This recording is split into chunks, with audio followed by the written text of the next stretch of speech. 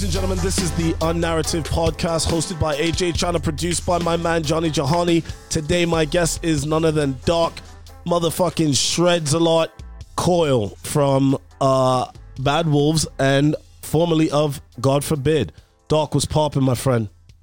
Oh, it's just another sunny day in Southern California. I mean, luckily the orange haze of smoke and fire has dissipated and kind of starting to look like LA again. Even though we're in kind of the midst of another heat wave, but we're kind of I got the post presidential debate kind of hate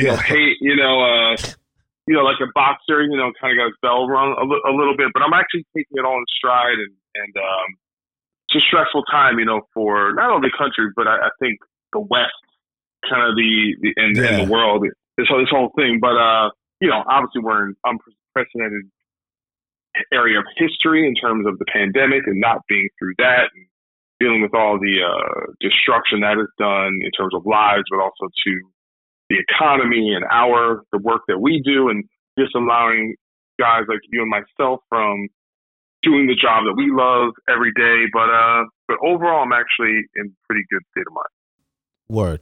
Word. Last night, the debate, bro, that felt more like I felt like I was watching a press conference for a UFC fight. Or not even a UFC fight, like the WWE, but we'll talk about that because I think that is a full culmination of what we both read and probably got from that op-ed piece that we wrote.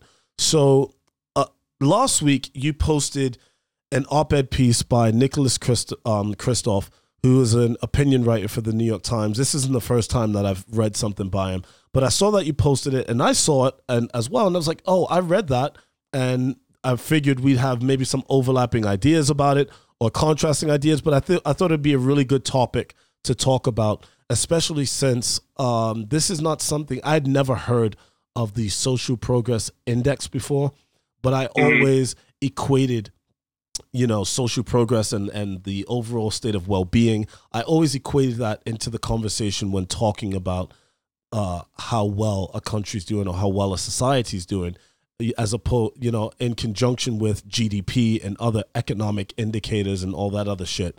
But I thought this was really good, this one, especially at this particular time in history, like you've already outlined. And the premise and ethos of the Unnarrative Podcast is to have these sort of conversations, to talk about the things that unite us, to talk about the things that we might not agree upon, to have conversation that uplifts, to have conversation that unites, and to talk about issues that we face on a social level. And I thought this was a really good op-ed piece. And so for those that are unfamiliar, it was titled We're number 28 and dropping, an opinion piece by Nicholas Kristof. So for those of brittle spirit that don't want to hear something that you might find to be un-American or that's unpatriotic and that just hurts my little red, white, and blue heart, I would stop listening. But for those that are interested in talking and really interested in hearing, not necessarily the facts of things, but just hearing the way people talk and human stories that can add to ultimately getting back to a place where we can start communicating and stop this us versus them bullshit. So what I'm going to do for those listening, and Johnny, my producer, say what's up, Johnny. You haven't said it hi today, by the way, anyway. So hi, I'm Johnny Jahani. It's really nice to meet you, Doc. How are you today? Nice.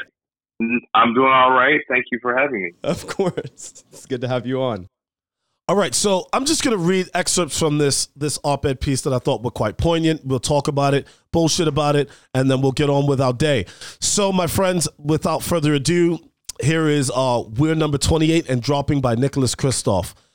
So, essentially, this op-ed is a measure of social progress finds that the quality of life has dropped in America over the last decade, even as it has risen almost everywhere else, which says a lot.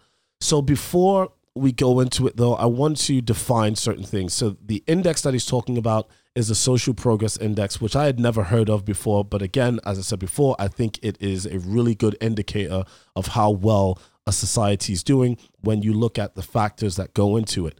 So to define the Social Progress Index, or SPI, is it measures the extent to which countries provide for the social and environmental needs of their citizens.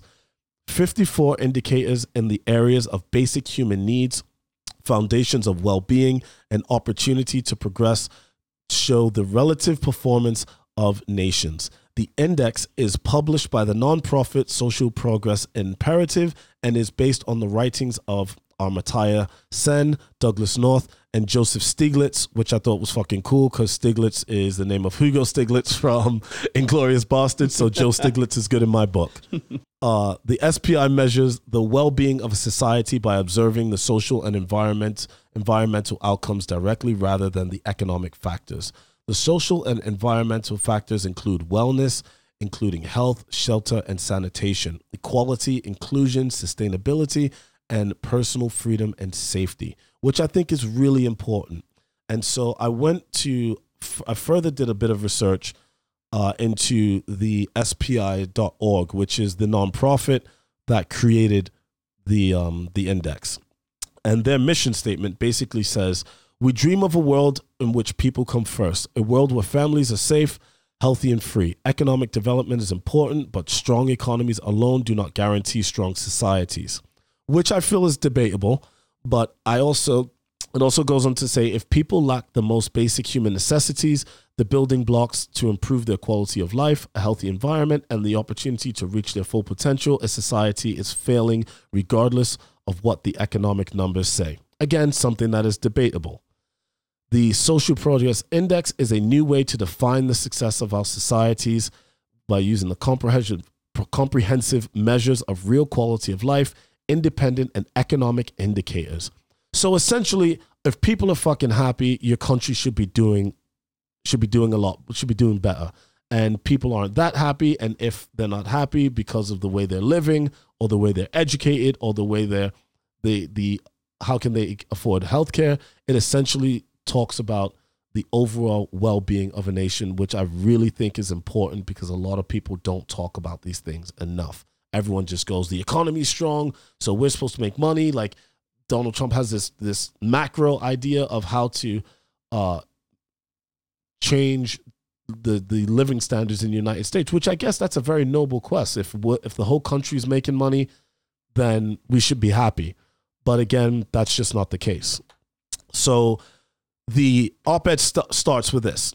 This should be a wake-up call. A new data suggests that the United States is one of just a few countries worldwide that is slipping backwards. The newest Social Progress Index, shared with me before the official release Thursday morning, finds that out of 163 countries assessed worldwide, the United States, Brazil, and Hungary are the only ones which people are worse off than when the index began in 2011. And in the declines in Brazil and Hungary were smaller than the Americas. So it's not that bad in considering the worst of the countries that are doing worse since this thing started, but America's doing pretty poorly. So in that intro and talking about that, Doc, when you first jumped onto this op-ed, what was the first ideas like going into it when you read that first paragraph and what that meant?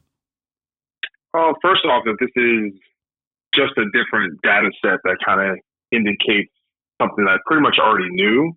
Right. So this isn't actually very surprising to me. So if you actually look through a lot of other indicators, essentially I'm on the cusp of being a millennial and a Gen Xer. I was born in 1980. So basically millennials and then now Gen Z, we are essentially the first generations in U.S. history that will fare worse than our parents. Right. In terms of economic outlook. We're seeing, life expectancy is going down. A lot of that is related to rises in obesity and situations like that, but also the opiate crisis. So yes. Our life expectancy is going down. Essentially, three main economic considerations: housing, healthcare, and education have essentially tripled. Even if you account for inflation since essentially like 1980, but median household incomes have stagnated, and during that time, the really, it's more, people say use the term 1%, but it's really actually like the top 10%, Right. have gotten wealthier during that time. Very much but so. The middle class has shrunk. So there's basically all these indicators, and I think the biggest difficulty with figuring out things like that is so much of it is emotional, and so it's tribal and partisan. So, for example, if you poll people, if you poll Republicans on how they feel about the country, the economy, when Obama is in office, they'll tell you how terrible it is, and then literally the next day, if the candidate they prefer is in, they will tell you how great everything is, Right. and vice versa. Vice versa is true. So, like, for example, Newt Gingrich was doing an interview for Fox News, and he was talking about, this is before the 2016 election completed, about how, because they're talking about it's all this crime, and the host in the show is like, well, all data suggests crime and violent crime has been going down for 30 years. For 30 some odd years, yes. Yeah, and he goes, well, but people feel like crime is up, right? So it's all emotional based. It's all partisan. It's all the lens through which you kind of look at this. So right. So it's unfortunately, I think people kind of have a vested interest in depicting what is bad or good about a particular situation based on an argument that they're trying to prove. Yeah, they're trying to win. Exactly. They're trying to prove a particular theory that supports their narrative and their ideas instead of just looking at it from a very objective view and saying that's what's really happening. But I think, and this is really fundamental to say, I think at any given time, the task of figuring out in a macro sense what actually the state of things are is a difficult undertaking. And I don't think that should be understated. Like, it's not actually trying to figure these things out. Takes a lot of research and a lot of work. And unfortunately, what we do, we're all tendency to really hone in on narratives and anecdotal evidence. So, for example, if I want to prove that the police are terrible, I'll find a video of a police officer being terrible. Doing something terrible, exactly, to support my narrative. For sure. I'll say, well, there you have it. Look at that police officer being terrible. And I can say, well, yeah, clearly that's a police officer being terrible. But that's not how science works. It's not how data works. That is one instance that only proves in that one instance that you had a police officer being terrible. That does not speak to a national situation. And you can only do that with data and statistics and zooming out and not being emotionally invested in one outcome or another. One thing I have to say about data and statistics are that they can be skewed in many ways. And we've seen or cherry picked. Pardon? Or cherry picked. Or cherry picked, exactly. That mainly it's really selective and cherry picked. There's a lot of what we see. Like, people aren't just straight up lying about the numbers when they talk about FBI crime statistics or poverty in that matter. But they are cherry picking. They're doing very small, controlled group studies where they're like, okay, in this particular community versus this community, this is the way it is, and then that becomes the overall number. But again, that's to support a particular narrative. Well, I mean, to me, here's the analogy I like. You guys ever watch like a movie, like a court film or a TV show where they show, so at the beginning, so this is very, the court drama is like a very common dramatic theme where the prosecution, they give their case, and you watch the show, and you're like, man, that motherfucker did that shit. Look at all this evidence, right? Yeah. Then they have him skewed one way, and then the defense gives their case, like, oh my God, he's innocent, right? Because when you're a prosecutor or you're a defender, it's your job to look at all the evidence that helps you and ignore all the stuff that doesn't help. That doesn't, exactly. And that's how we all, people who are involved in partisan or culture wars, engage with this. So if I'm Ben Shapiro, right, and I'm trying to prove to you that Benny, systemic I'm trying to prove to you that systemic racism doesn't exist, I'm going to use data that supports that. So I'll give you an example. So someone like that, they'll say, well, if you look at the numbers, actually more white people are killed by police than black people. Of course. But what do they fail to say? Well, no, but not per capita. It's not, but there's only this amount of black people, and there's way more white people. So the rates in which exactly black that was is a my lot next higher, one. That was the right? next one. Well, there's more white people and there's more black people, so of course more white people are going to get shot. But it's more black people per capita that are getting shot. It's really a lot of people don't look at it from being pragmatic and practical. Like so I'll give you another. carry on. I'll give you another. Yeah, I'll give you another example. So then they'll continue the argument, and then they'll say, "Well, that's because black people commit More crimes." Mm-hmm. But I'll say, "But yes, but all the police, what they do is they over police those areas, and then so they stay in the black neighborhood, so they don't go to the white neighborhood, and they arrest all those people. And if you look at crimes, right? So the amount of only about half of murders are solved, right? And even probably out of those half, how many innocent people actually get arrested for committing murders? Robberies, it's something like 10% of robberies are resolved, 20% of rapes are resolved, not counting all the rapes that never actually even get reported. Reported, yeah. Right? So if you're telling me two out of every 10 rapes get solved, what you're telling me is you actually don't know who does the crime because you didn't solve the crime. You didn't solve the crime, exactly. Or you didn't prosecute. You didn't prosecute the person that was arrested for that crime, and that crime was put down to a misdemeanor, and that kind of fobs the numbers in a certain way as well. Yeah. That so when you look at drug crimes specifically, they know studies have shown black people and white people buy or use drugs basically at the same rate. And I'm sure people buy drugs from people they know. So the truth is these people being over policed. So what I'm saying is it's not that data isn't true. It's just that it's used in a way that not provided with context, you can make that data malleable for the argument you're trying to convey. Of course, it could whatever facts you want to use to support your narrative, you're going to use.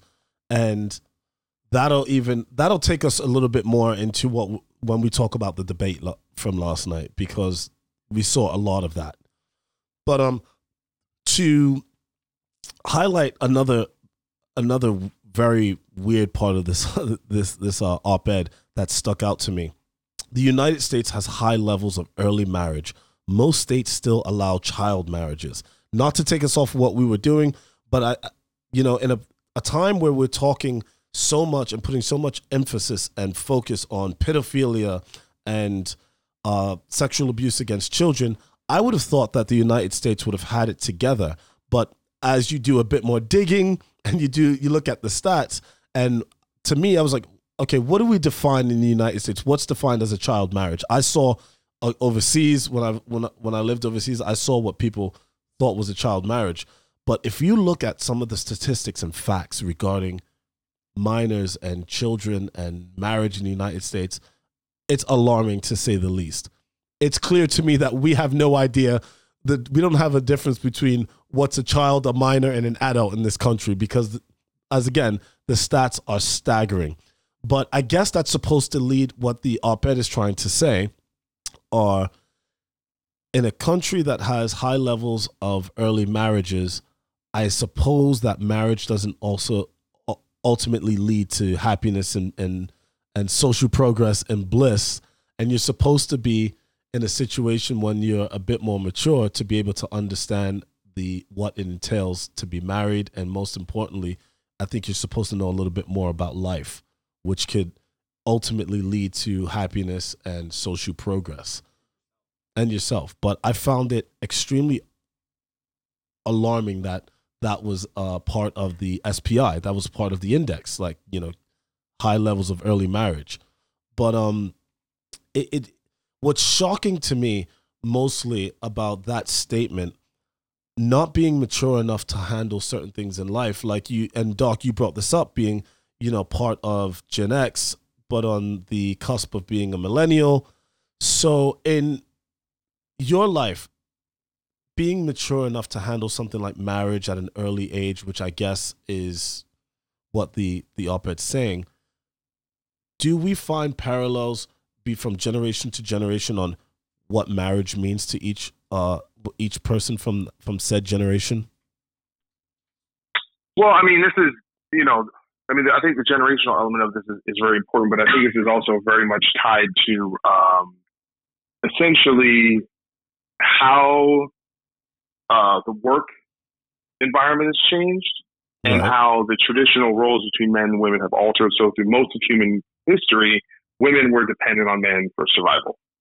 And so if you kind of look at the path between the early women's liberation movements, in the 20s with getting the right to vote, and then also becoming, a lot of this stuff kind of started to germinate during World War II when a lot of men were away, the women went and started working in the factories and kind of taking over these different elements, and women kind of through the 20th century gained their independence.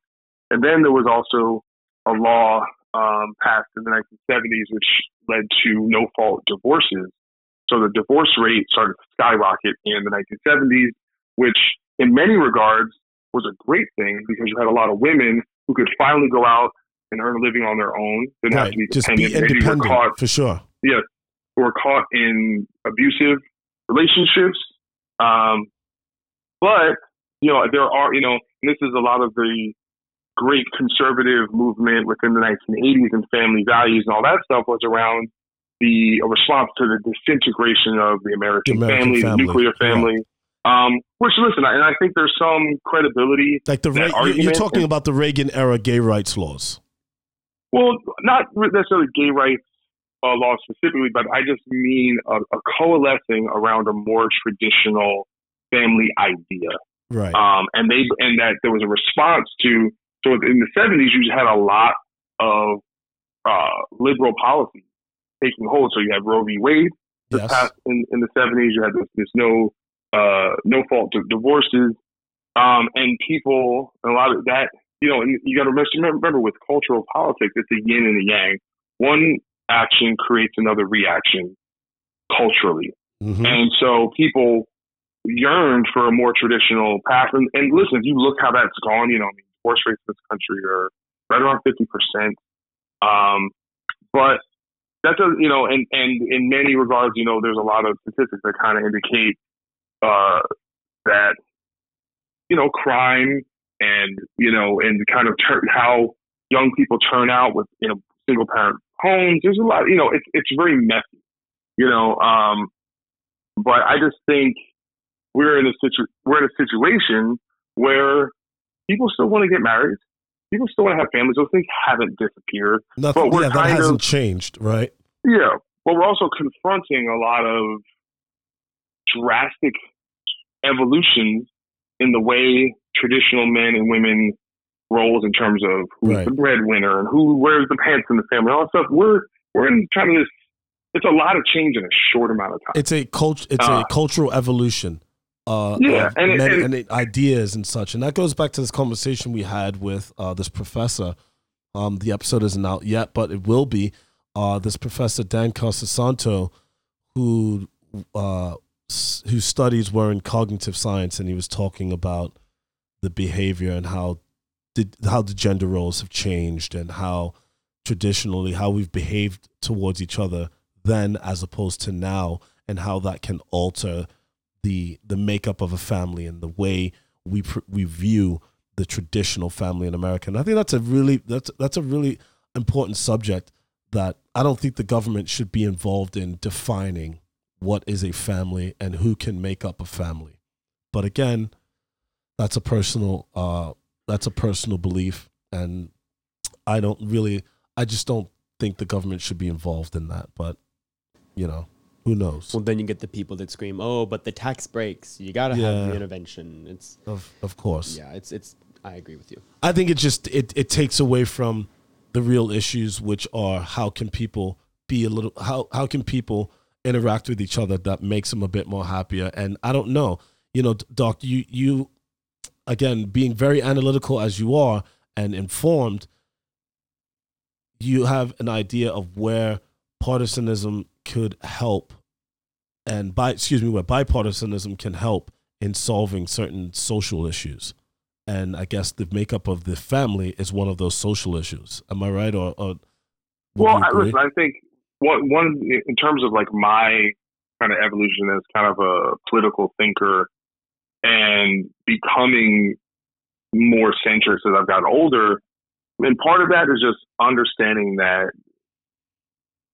both sides of the argument are relevant, Mm-hmm. right? So, one of the more fascinating things to me about politics and partisanship in particular is not necessarily that people believe in one thing or the other or ascribe to a certain ideology. What's fascinating to me is why people end up thinking what way they think. And when you actually start understanding that, so I'm a big fan of this author, Jonathan Haidt, or Haidt, I think I pronounced it, but he wrote a book basically explaining partisanship, and they did all these studies on the psychology of the motivators behind why people are conservative, why people are liberal, and it's really these different values, set of values, right?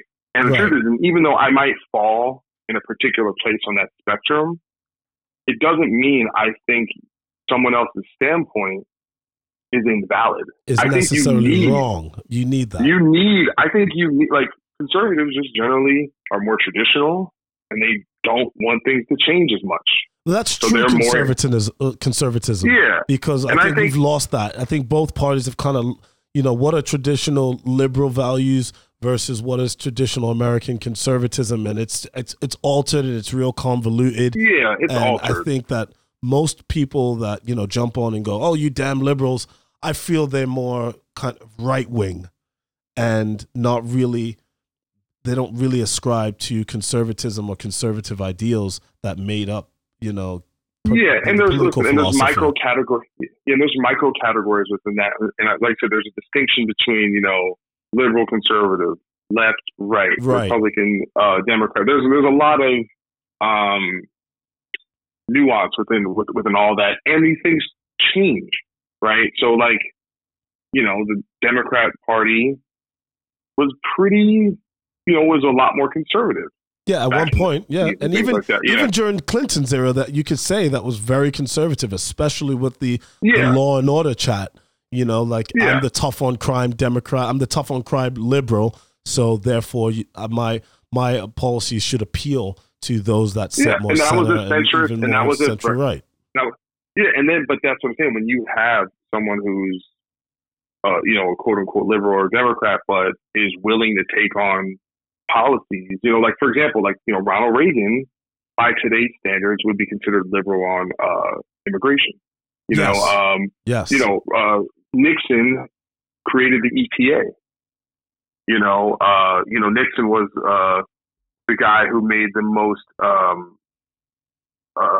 progress on reaching out to China, for example, when they were still really communist, and that was considered kind of over the top, in terms of well, it's all real neoliberalism if you really look at it. If you get into the philosophy of it, I think it's just more of, and it just expounds on what FDR was doing and what JFK wanted to do. I don't think there really is much of a far left, far right situation. I just think, and I'm a neoliberal. There's a certain, and I know that's kind of a dirty term to a lot of people, which is, and for people who don't understand, neoliberalism is basically espousing to a certain amount of liberal ideas in terms of freedoms and liberties. Care for people, but challenge systems. Yeah, but free speech, free press, but you're for market economies, right? Free trade, but and a certain amount of kind of global collectivism involved in that as well. So there's and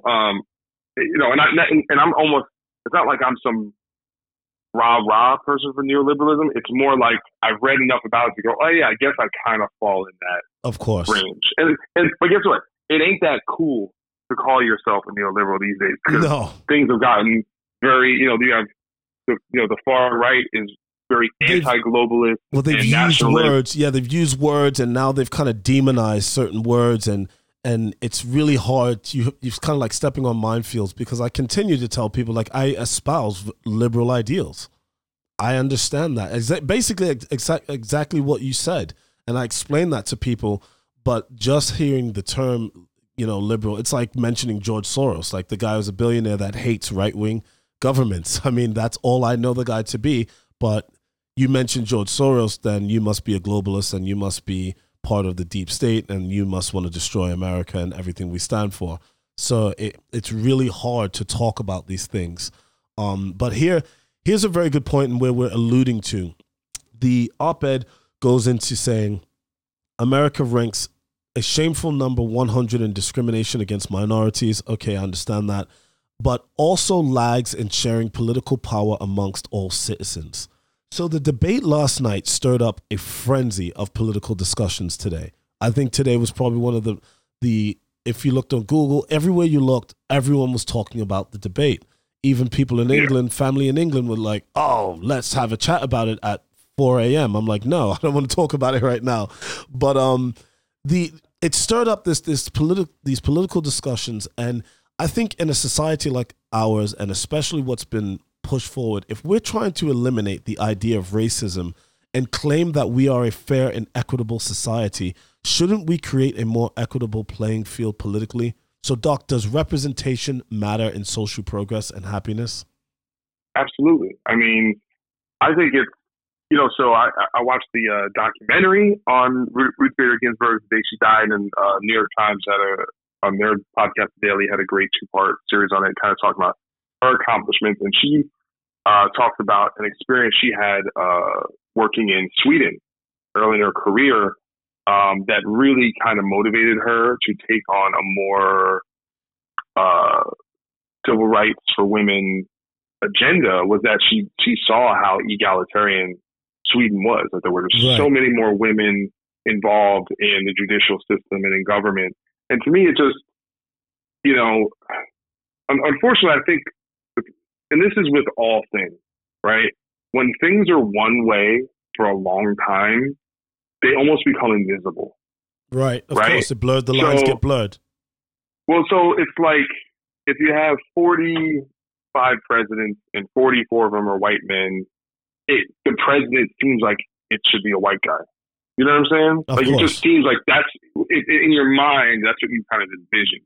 And to me, I think society would function better if I think half the representatives in our government should be women, because half the citizens are women, and women have a different perspective, and they have a different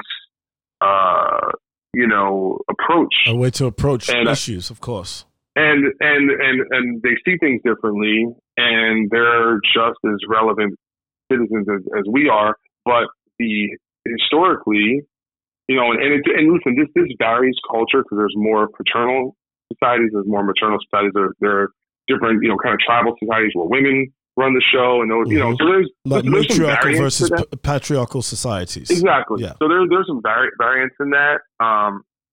But a lot of our Western culture is derived from kind of Judeo-Christian values and some of these things, and that, that's just it is what it is. And that brings up a moral question, and that ties back into something you said earlier in the conversation in regards to value systems. And when you integrate, religious ideals into your value system, and then you translate that into the political sphere, or you transition that into the political sphere, I think a lot gets lost in translation, and I think we sometimes leave certain people behind, because there's a high percentage of people that just want to separate church from state, and they see that as an infiltration into their personal freedoms when you use a religious text or you use religious ideology to judge someone, and especially when it gets integrated into law. So with that being said, how important is Roe versus Wade right now? Do you think that's on the table? Because people have said that. Do you think that Roe versus Wade is at stake here or in jeopardy in this election? I think yes and no. I think legally, I think it's such a hot button issue.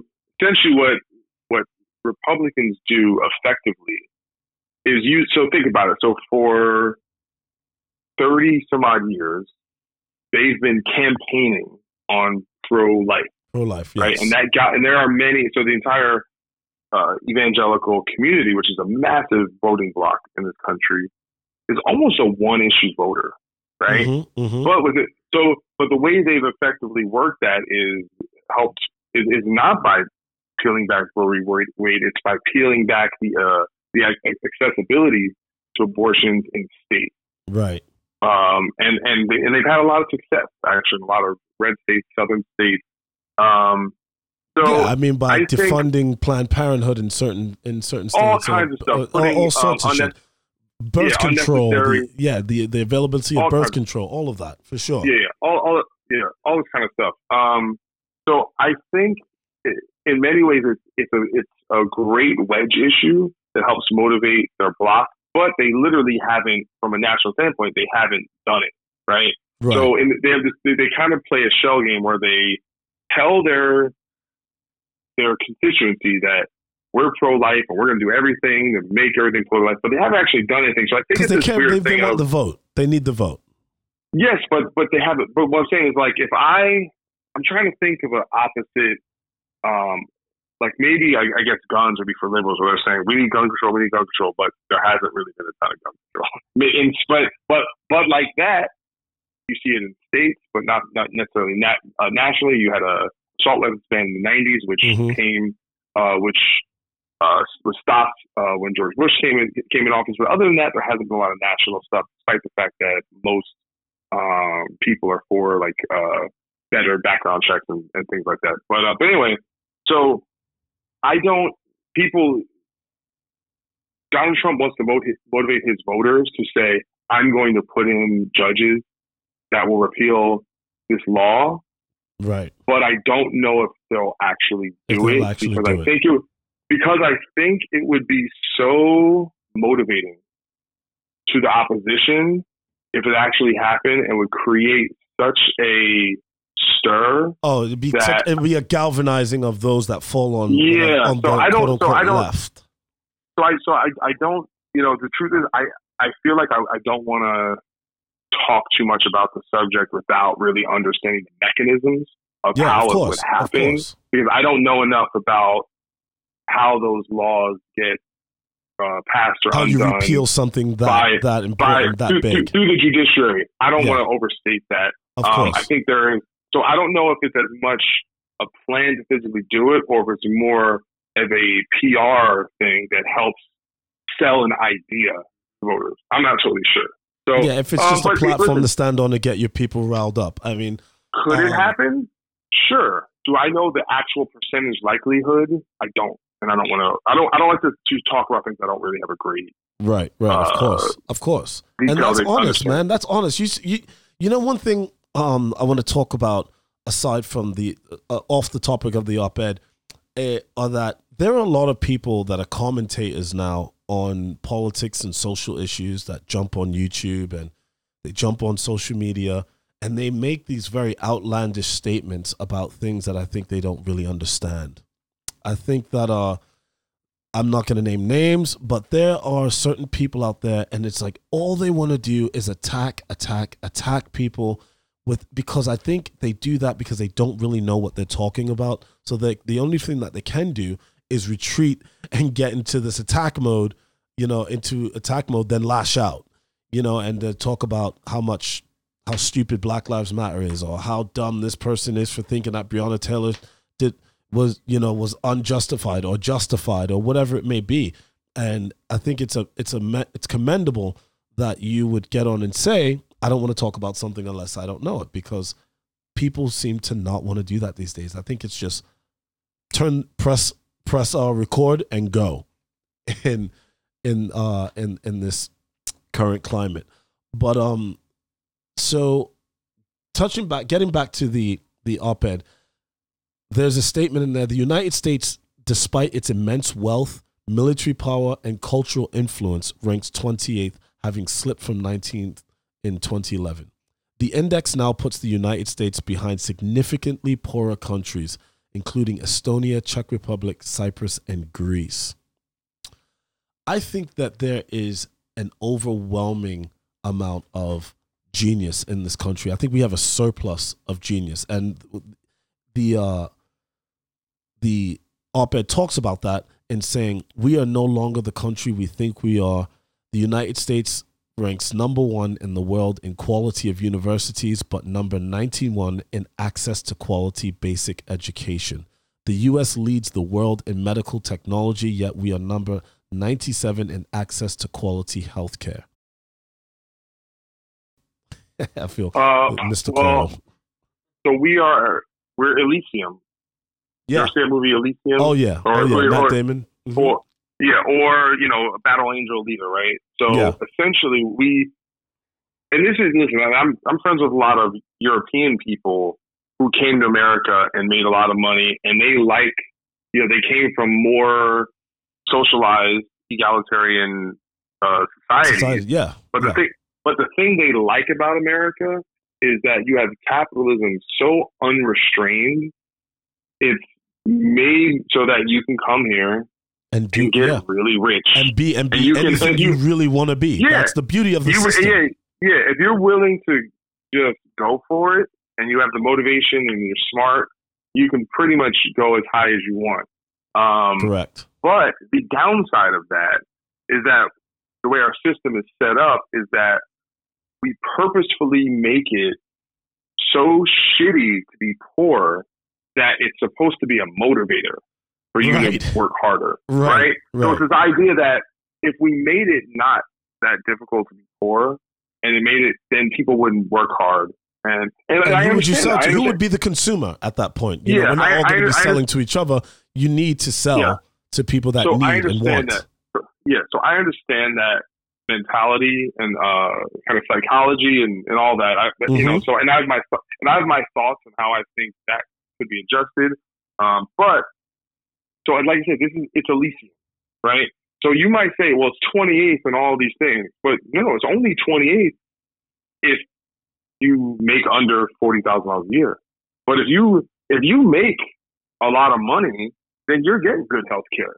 And you're getting all the benefits of what the system has. Your kids are going to good school. For sure. And you live in a nice neighborhood. So essentially what we're, like I said, because we have destroyed the middle class in this country for the last 30 years. Mm-hmm. And essentially, so like I said, you really look at economic factors, right? Mm-hmm. And so I brought about stuff earlier about how education, housing, healthcare is all skyrocketed, but they make the same amount of money basically.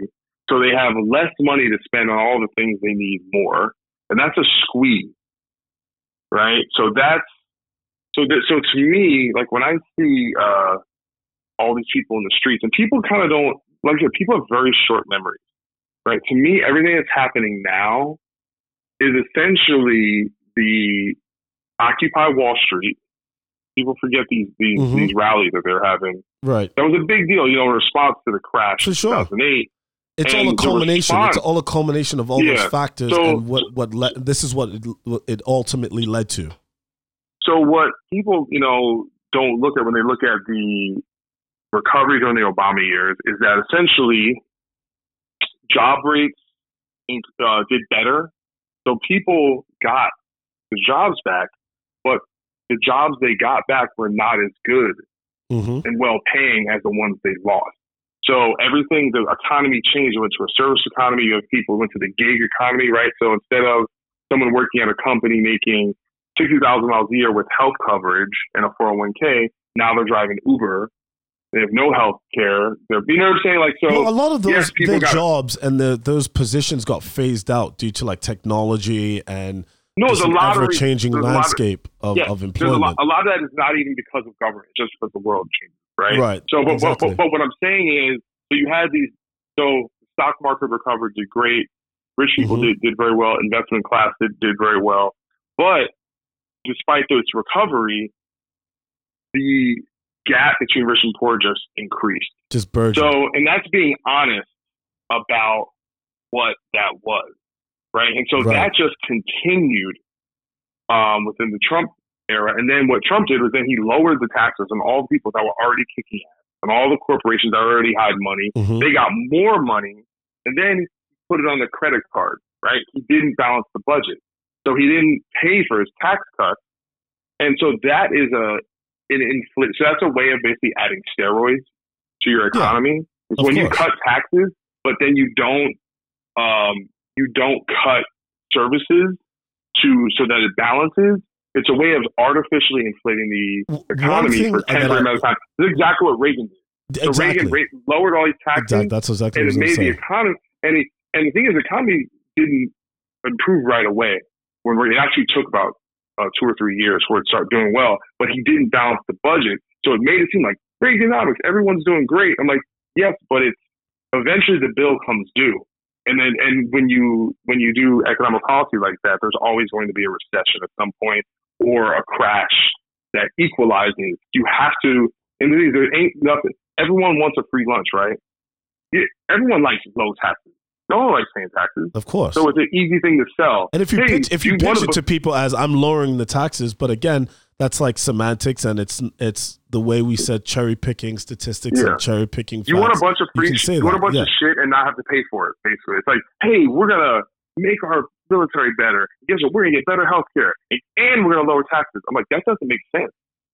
You can't. You gotta cut something. You know what I'm saying? Yeah, exactly. So, you can't rob Peter to pay Paul in an economic sense. So I think that us being 28, if you're doing well, you're living in the number one version of America. It's everyone else who's living in the shitty part of America. And I think what you kind of forget is this country, the idea of the American dream is great marketing, right? American exceptionalism, this idea that we're just a special society.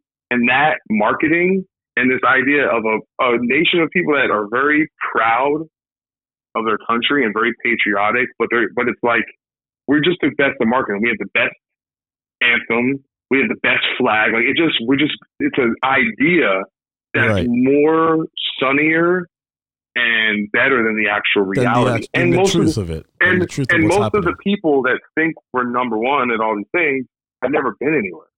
Well, they don't even have anything to compare it to. They've just been told for so long that they're the best that they haven't. And I think there's positives and negatives to that, right? You'd rather have a country where people are like, yeah, we're great, and I love it here, as opposed to a country where like, yo, our country's garbage.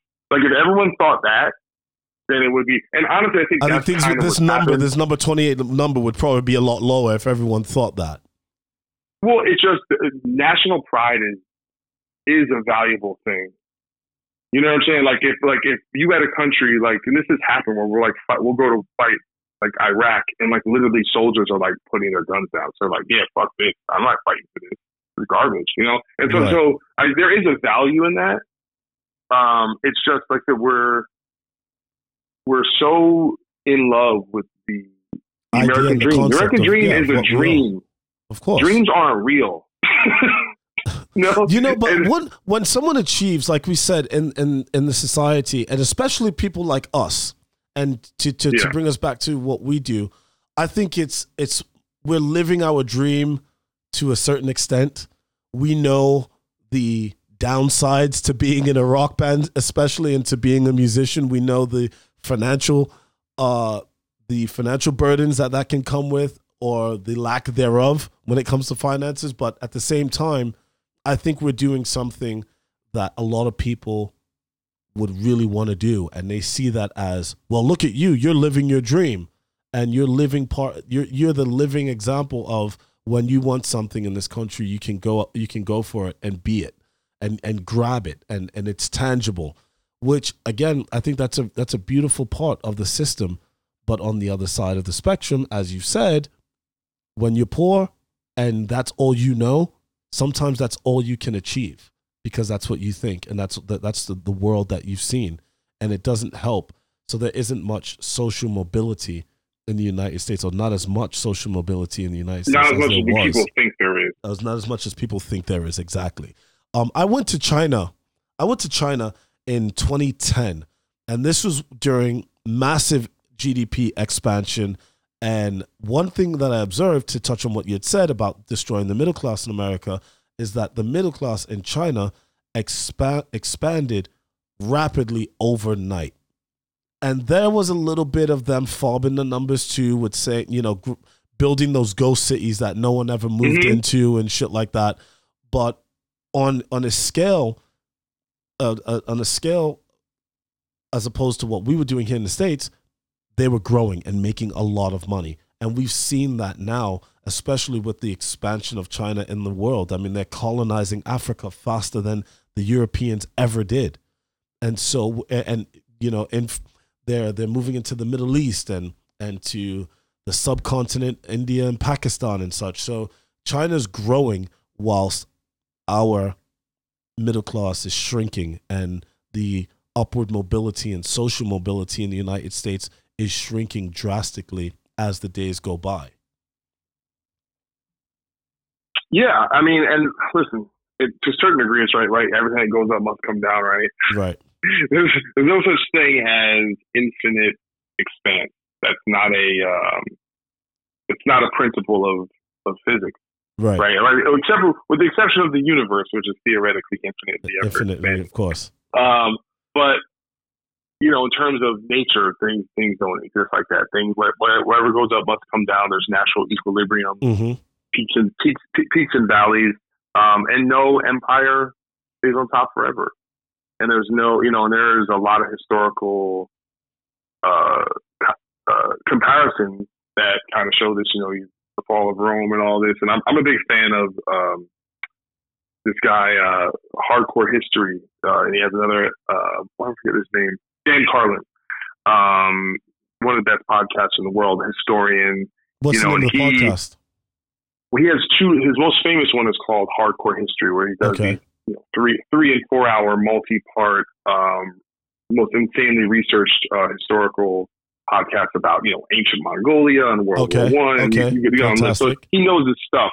Yeah. But he has a political podcast called Common Sense that he does maybe every couple months, and he really uses history, and he talks about just essentially how he is centrist. He is down the middle as anyone. He does not pull in for any party, which is what I love about him. And he really pinpoints this moment in particularly as a fulcrum in history where, depending on what happens with this election, we could, because of a leader who has authoritarian wishes and aspirations. It's not. There are dictatorial leanings in this current administration, so people conflate two different things. They look at. They're like, well, he's not an authoritarian because he can't do X, Y, and Z. That's not the point. The point is the aspiration, and much like it's so, and that process happens slow, but based on that, and whether there's a willingness to accept election results or things like this, he basically warned that we had a good run. Right, but our best days might be behind us, and this could unravel. To talk on something that you just said, I think it's very unfair when people equate Donald Trump to, say, a Stalin or a Hitler. I was like, the guy's not Stalin, nor is he Hitler, but we cannot ignore the parallels between the rise of full-on authoritarianism as it took hold in Europe in the 40s and 50s. And what we're seeing here in the States, like one thing, politicizing policing. I think that politicizing policing is probably one of the worst things we can do, and that seems to be that's where we're going. And the debate last night, Donald Trump made it very evident that that's what he's doing and that's what he's about when he said to Joe Biden, I have law enforcement and the military behind me. That's like Caesar saying, I'm going to march on Rome because I have the army behind me. Yeah. Those are things that should not enter the political conversation. It shouldn't be our cops on my side. And, when I guess Chris Wallace had brought up Black Lives Matter and brought up other issues and asked Joe Biden about it, and Joe Biden started getting into institutionalized and systemic racism and those issues and healing those things, Trump went into the law and order spiel. So why does talking about black issues or minority issues, why does that have to be why do you respond with law and order? That should never be part of the conversation, or I don't think the conversation should ever take that route. And that's one of those parallels that we see between dictators of the past and what we could possibly be seeing here in the United States when you start talking about law and order being the way of the land, and that being the way that in which I want to govern this country.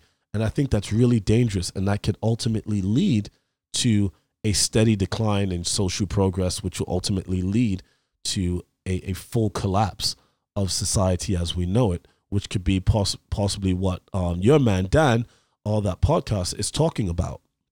And it's scary to think that. Yeah, I mean, he's more talking, I don't think he's talking about, zombie apocalypse or anything like that. He's more talking about a possibility of, and I think some of this is actually pretty relevant, whether that's certain states seceding from the government, or it's the idea of, okay, this is a certain kind of Donald Trump, but imagine a re-elected Donald Trump, and how, 4 more years and the increasing intensity and what he might try and do. And right. What does that look like? What does the second term Donald Trump look like? And we don't know that. And listen, a lot of this too, I mean, these are viewed through partisan lens, so like someone like, Phil Labonte from from All Our Mains, so me and him talk on Twitter all the time. He's not a Trump supporter, but he's, a lot of his ideology is a little more the right wing, and he just kind of just plays down or laughs off that anyone coming from the left who says, hey, I think this guy's kind of being authoritarian, I think he's a really dangerous figure, they just kind of cast that idea off as being like paranoid. Right. And that, well, you're exaggerating, it's hyperbole. And it's like, I mean, I get the instinct to not want to freak out about things, but at a certain point, you have to kind of look at something for what it is. And so, listen, I think there's enough consensus. I guess what I'm saying is that it's a tough balancing act to have an idea of, and this goes back to kind of the article you're talking about, is how do you know what takeaway is the most closest to what's objectively happening? And that everything now is being perceived through some type of biased lens, right? And I fundamentally believe there is no bias permeates everything. There's no such thing as a version of reality that doesn't have bias attached to it. Yeah, that's what you told me when I was starting this podcast. I was like, I want to try and be as unbiased as possible, which essentially means I'm trying to be as centrist as possible. But you're like, you can't be unbiased, bro. No, you can't, because you can't get outside of your own humanity and your experiences and anything. So what I try and do is get enough sources that I feel are as fair. The thing is, what you don't want is like not biased. You just want people who are fair, right? So a fair person will say, "Listen, I lean to the right.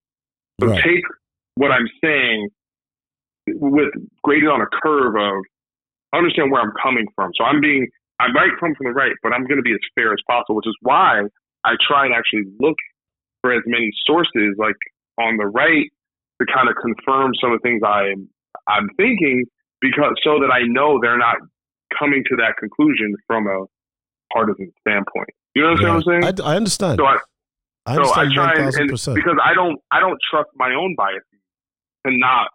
Because when you want something to be true, you have a tendency for it to believe it's true. If you want something not to be true, right? Then you're gonna have a tendency to not see it. And so people tend to see the things. Like I said, if you think, speaking to the racist thing, if you think everyone's racist, you're probably going to see. And if you think racism doesn't exist, you're going to be blind to any racism out there. So that's putting your own filter on the world as you see it, and then using confirmation bias to do that. So I try and go out there and not, as little as possible, have the answers first. I try and start things with a blank slate, and I try and find, that's why something like this, right? This article, which is like, it's not very complimentary to what we're doing, but if your whole identity is built up around the idea of how great America is and how perfect it is and we never do anything wrong, then that, even the idea of it is kind of destabilizing. Like we forget that our ideology is part of our identity, right? So if you're a Christian, for example, and I present some things to you that are atheistic, the whole idea of that is actually offensive to your whole, because if you stop believing in that, then that is the foundation of everything of who you are. Exactly. So it's very dismantling. You feel insulted that someone can't believe in but not only that, believe you're defending, you're protective over these ideas because it's part of your identity. And by the way, that extends to political ideology. So if I'm liberal and I hear something that is counter to what I already think, if there's some evidence that turns out my viewpoint on a particular subject matter is not right, or maybe I don't have all the facts right. Like, I'll give you an example, like with the Breonna Taylor thing, right? I didn't really know the story. I was like, no knock warrant. She was sleeping in her bed. She was murdered. I'm like, oh, terrible. What a terrible thing. But then I actually heard the story, like read the New York Times thing on it, and it's like, well, no, her ex-boyfriend was a drug dealer. Yeah. There's audio of him saying that he had stashed money at her place, but there's no evidence that actually happened. Say that she was running a trap house, which I thought was a little unfair. It wasn't necessarily a trap house. We don't know it. We don't know, but the way it seemed there that it might have been she didn't even realize. But there was no reason why. There wasn't a reason. There was a reason why police could have been there, and why there could be law enforcement surrounding her life. But here's the main thing that I didn't know. Here's the main thing I didn't know when I first heard about it. Right. Neither did I. No, but hold on. No, I'm not finished. What I'm saying is that her boyfriend was there, right? Like, I never even heard there was another person there. He had a gun, legally owned gun, right. But he shot the cops first, critically injured a cop and hit him in like a main artery. That I knew. Things kind of went. Yeah. And I didn't know that. But my point is that so the problem is people get wrapped up in these ideas of justice, yes. right? But unfortunately, actually, I'm going to say unfortunately. I think fortunately or unfortunately, our justice system is set up to actually protect the people from the state, right? So even though cops are a part of are arms of the state, if they're accused of something, now they're the citizen and they're actually going against the state. So the point is that if someone fires upon me, now if I fire back, I am legally warranted in my firing. And you're not going to shoot at cops and the cops not shoot back, especially when they're heavily armed. They're going to shoot back. When you critically injure someone. Of course. But the thing is, the situation got crazier after that. And the guy one of the guys that shot back, one of the crimes he was actually put up for was like reckless endangerment, because that guy was, the other guy shot back that was in trouble. He did do the wrong thing. But what I'm saying is, it's more complex than a literal angel was sleeping in her bed and the cops no doubt warranted and just shot her. Exactly. And it's tough. It's tough. It's tough to argue those facts now that so much has been said, because I think people are like, well, we've gone this far and we've used her as an icon and we've elevated her to this saintly status of martyrdom, and we need to continue on with it. And I think that really fucks up the conversation big style. Well, she seems like, dude, if you look at stuff about her, she seemed like a really sweet person who was doing the right things in her life and was like, she might have been an angel, but she seemed like just in her life and how she treated people and what the things she was trying to do the right thing. And she was a great person and didn't deserve people are allowed redemption. Horrible. People are allowed redemption, man. And the situation surrounding her death sucks, man. Yeah. But my general point is this. If I go into it wanting to have a very clean version of things where the people I care about in the story are completely innocent, the people I don't like are completely evil, and then the actual story is a lot more different shades of gray. And even if the cops did the wrong thing, legally, if I go to a court, if I'm a prosecutor and I'm trying to win a case, I just can't win that case.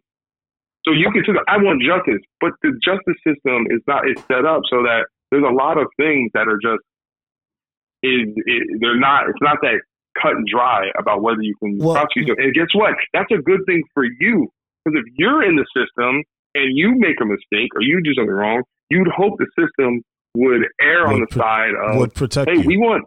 Yeah, but the thing is, I think there's some hypocrisy in that as well. As like saying, well, we want less people in jail. So if we want less people in jail, our whole thing shouldn't be, well, no, I need a bunch more people in jail, as long as it's the people I don't like.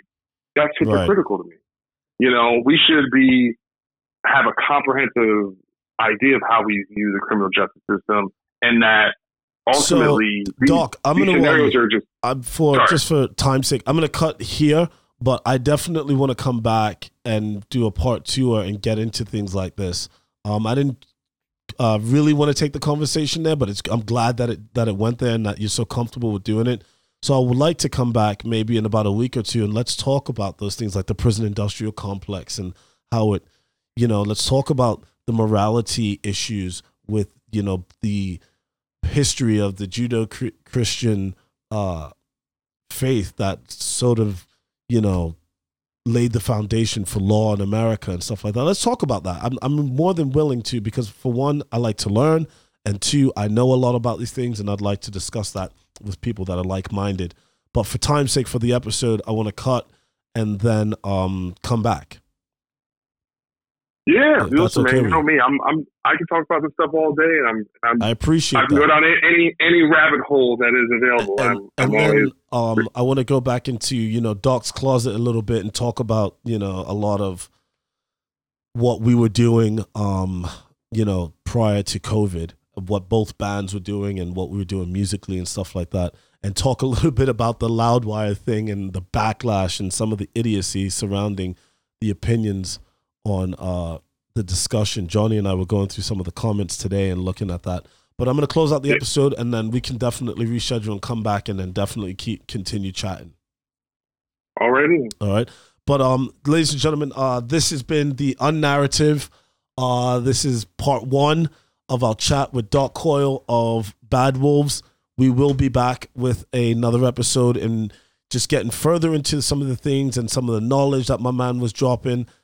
Doc, I appreciate you being, so well versed in this subject and having a lot to say about it and not backing down, because I think one of the reasons why we started the Unnarrative was to create conversation, because no one's learning from each other these days. We get into a situation where everyone's talking at the same time. What we saw in the debate last night, you're talking, I'm talking, no one's learning and no one's listening.